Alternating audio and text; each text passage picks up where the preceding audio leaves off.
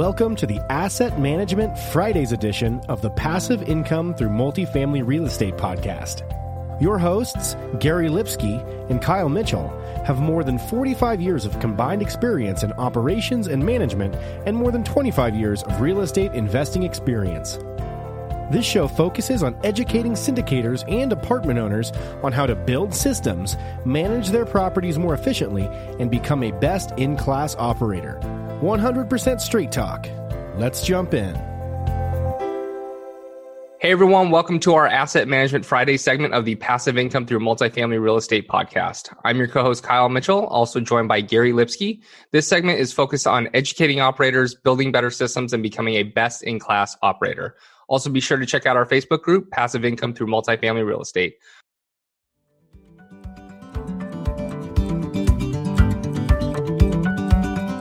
How many times have you thought, there has to be a better way, while working through endless rent rolls and historicals?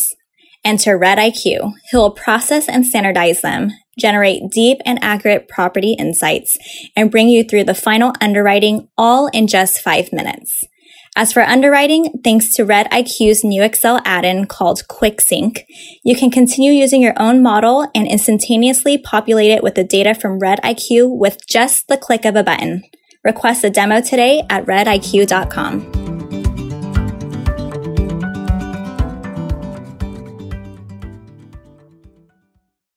All right, today on the show, we have Ellie Perlman. How you doing, Ellie? I'm doing great, Kyle. How are you? I'm doing great. Thanks for coming on. If you can start by telling the listeners a little bit more about yourself and what you currently do.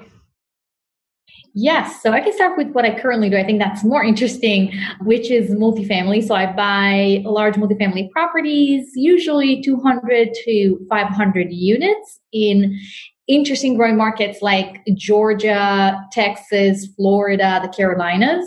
And a little bit about my background. So I've been in real estate for over a decade now. I started as a real estate lawyer back in 2007. Witnessed the crash with my clients. So I learned what not to do, during a financial crisis and how to be very conservative. Then, after working as a lawyer, I was asset manager / property manager. And then all of that was actually in Israel. Then I moved to the States. I went to MIT. I got an MBA degree. And shortly after I started, after graduation, I started Blue Lake and started buying multifamily properties, and that's what I do today. Well, thanks for joining us. I know you just recently closed a deal dealing with pref equity, so let's talk about that today. So what exactly is pref equity and when would you use it? Absolutely. So pref equity it's a source of equity from a large group. It can be anywhere between $5-6 million all the way to $20, $25, $30 million. It's usually coming from certain groups that are interested in the asset, and they like to write larger checks because they don't want to invest in 5-6 different assets every month. They like to pick specific assets. And when you think about it, we know what debt is. Obviously, you go to a lender and you get a loan, and you have equity, which is, investors. Normally, pref equity sits somewhere in between debt and equity. So it's a large check, kind of similar like a lender that's going to write you a large check. And usually they're getting paid before your investors get paid. So again, it looks, the group behaves like a lender, but they're not a lender. So they're getting paid after you pay your lender. Let's say it's a Freddie Mac loan. You pay your lender. Then if there's any money left, you pay the pref equity group, then investors, and then you. That's usually, this is usually how you work through the cash flow. And normally, and listen, there's a lot of groups out there, and every pref equity group has its own structure, but many groups say, okay, we're going to write you a certain check. I think the minimum, many groups work with a minimum of $9 or $10 million. We want X amount, return every month or every quarter, every year. So they set up it can be 5%, 7%. And in that sense, again, they look more like a lender, because they get a certain amount of the cash flow, they don't participate on the back end. So they don't get anything when you sell the property. What you need to do is make sure that you have enough money to pay them their minimum returns, every month or every quarter, whatever, the arrangement is, usually monthly. And have you gotten pushback from your regular investors because now they're in almost like third position, basically, after the lender and the pref equity? And if so, how have you been able to combat that? Yeah, so not really, because in a sense, it's like a lender. So normally a deal works with pref equity group if you're trying to get to a certain LTV. So let's say you want to get to a 75% LTV, but the lender is willing to give you only 70% LTV. Then the gap, you just go to the pref equity group and you bring the funds. This is just an example. So in a way, it doesn't really matter because it's as if there are two different lenders and you're paying, the lender before you paid them. But also I think it's an interesting question. This is where conservative underwriting, very relevant, because you say, hey, right now, if I run the numbers, there's enough money to pay the lender, the pref equity group, and investors. And we're assuming that we're not even raising rent in the first 12 months of operations. But if you're actually planning to raise rents and start renovating, then that helps, that puts investors at ease, because they know, okay, even in the worst case scenario underwriting, I'm still getting paid. Then I believe that this group that I'm investing with can actually, overperform, because the underwriting is very conservative, and that kind of, that makes them feel a little bit more comfortable. But it's not extremely different. There is a difference, but it's not very, very different than having basically a lender in pref equity group, and you basically treat them like one lender that needs to get paid, before investors get paid. And remember, as sponsors, we get paid last. We're in the very, bottom of, the list. So we are even more incentivized to work even harder to make sure that by the time it's our turn to get paid, that there's actually going to be enough money for us, to pay ourselves. So. Yeah, you don't have to remind Kyle and I about that. Absolutely. This is a performance-based role that we're in, and I'm all for it. I'm a big sports guy, and I'm all for performance-based, pay. But tell us something about the pros and cons of using pref equity. So I think I'm going to start with the cons, because I want to end up on a high note. Obviously you have another group that is doing a very, very thorough due diligence on you as a sponsor, on the assets. They're touring the assets that you're managing so far. They're going to tour the asset that you're asking them to investing or, join. So, the legal costs are almost double, because it's as if you're hiring your lawyers to negotiate with another lender. It's, you have another term sheet, you have another, agreement. And normally the pref equity group is going to require you to give them, some guarantees, because unlike Freddie, yes, it's a non-recourse loan because, they have the asset. If you don't pay, they can go to the asset and sell it. Pref equity groups don't have it, because they're not lenders. So there's no lien on the property that secures their debt. It's basically your good name, your reputation, your track record. So they put a lot of emphasis into really looking into who you are. And in that sense, actually, some of my investors liked it, because they said, oh, if a large group did all the work to research the property, the team, and they think it's a good deal, then me, without all the resources, I feel more comfortable to invest. It's like an angel investor that invests, here and there, just one man show kind of, single investor.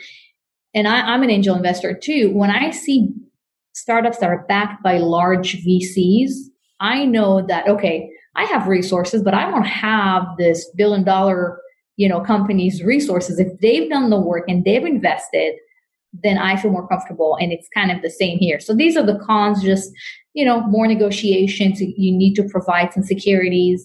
So they're looking more into your financials and your track record, and they're doing even more thorough due diligence than the lender. The pros is that you can actually do larger deals, because you know that instead of raising $10 million extra, you can work with a group and they'll basically, provide this financing too. If your lender, your servicer is actually bringing the group to the table, it's extremely helpful because they know you and they know them, and they're mediating, they're sitting very, very close to the deal so they can talk about the deal. They can talk about their experience working with you as a sponsor. That's another pro that definitely helps. And, I think just generally speaking, it just opens the door to, it's kind of a step up in your game as a syndicator. Now you're doing much larger deals. And once one group is interested and invested with you, you kind of open up the door to keep doing those large deals and keep bringing, either working with the same, sponsor, because they've done all the same pref equity group, because they've done all the research, they're more likely to invest with you again.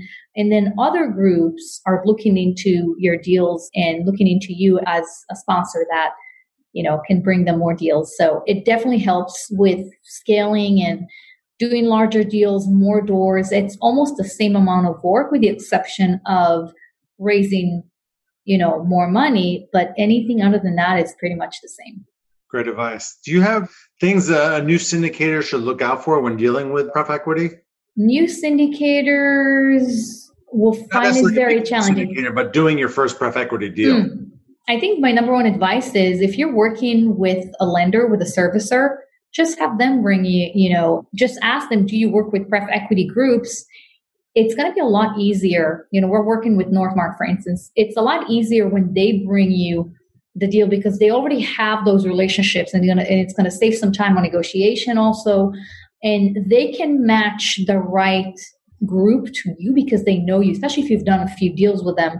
It helps with building the relationships because they can talk about who you are as a sponsor. And many of them you don't know, but many of them, Northmark, but also CBRE and, a lot of other large servicers, they're actually, and brokers, they actually have those relationships and they match between those groups. So I think that would be, if I wanted to start, I would start there. They're more likely to look at a deal that you have if, let's say, Northmark or another servicer is going to present it to them, than you just reaching out, doing a cold call, sending out an email. They get those emails all the time. But when the same, financial institution that has been extending loans to them in the past is telling them, hey, we're working with a client of ours, they're looking to, place $10 million. I think it could be a good fit. We've worked with them before. They've performed very well, especially during COVID. Would you like to look at this deal? It's just a different conversation. Yeah, that's really good advice. So obviously, when you're moving up the food chain, working with pref equity, the loan is bigger. You're dealing with the higher requirements for net worth and liquidity. Does the pref equity partner help out with that? Or if not, how are you solving that issue? That's a good question. I don't know because we didn't use them for our net worth and liquidity. Maybe, everything is possible. I think if you compensate someone well enough, they might do it. I don't know if that's what they're used to do or if it's an option, but I think, if you compensate someone, a group, then perhaps it's not a bad idea. I didn't think about it before. It's not a bad idea. And would you use pref equity again? Probably. It's a lot of work. I got to say, even after closing, there are a lot more reporting that they require compared to Freddie. So for instance, Freddie or Fannie Mae, Freddie Mac, once a quarter, you need to send them the T12, certified T12 and rent roll. And if you took a loan for the CapEx, then there's, some Excel spreadsheets you need to send them with description of the work that was done, how much it cost you, and a copy of the receipts. And that's about it. When it comes to pref equity, you have a lot more, that could be a monthly, you need to send the reports on a monthly basis. You need to send bank statements and, the reporting is deeper because again, they don't have the property. They don't have any lien on the property. So they're basically, it's kind of, the debt is not that secure. So they need more layers of scrutiny. And I also think once they've worked with the syndicator and you've paid them on time, then the next time it's going to be easier. And then maybe they don't need to see the T12 every month. Once a quarter is enough. But especially when you're starting out, there's more scrutiny and reporting that is required. So just make sure if you do it that you have the bandwidth to do it. And if not, hire people that can help you submit all those reports, because you don't want to miss your reports. So we have an asset management team, but we also have on my calendar reminders 10 days before the deadline, so I can start seeing if they're even working on it, because I don't want to be, late. Everything has to be on time. I'm going to pass it over to Kyle to take us home. All right, Ellie, what is your asset management superpower? I like details. From my past life as a lawyer, I used to read, 100, 200 page, contracts. So in finding what section is not working with another section 50 pages, earlier. So I would say attention to detail that's pretty key when it comes to asset management. And also I think project management skills, just to know who needs to do what, and making sure that you see the picture, that you actually see everything and it's very granular. So, this is how much I need to increase the NOI starting at month 13. So in month 24, I can match the cash on cash to year 1 to year 2 projections. So it starts way ahead of it. And then every line item, what can I do to drive NOI? So that level of granularity, that's what I enjoy doing. Awesome. Love that. All right. Well, Ellie, we appreciate you coming on the show and talking to us about preferred equity. Can you tell the listeners where they can find out more about you? Yes. Actually, it's pretty easy. You Google Ellie Perlman or, just type ellieperlman.com and you'll see my website. Perfect. Everyone listening in, thank you for tuning into this episode. If you like this episode, please give us a like, subscribe, and review on iTunes or Stitcher so we continue to grow this audience, and we'll talk to you next week. Thanks for listening. If you enjoyed the show, please go to iTunes and leave a rating and written review to help us grow and reach more listeners. You can also go to the Passive Income Through Multifamily Real Estate group on Facebook so you can reach Kyle and Gary and ask your questions that you want them to answer on the show. Subscribe too so that you can get the latest episodes. Lastly, to stay updated, go to aptcapitalgroup.com and sign up for the newsletter. If you're interested in partnering with Gary and Kyle, sign up on the contact page so you can talk to them directly. Thanks again for joining us. Be sure to tune in again next week for another episode.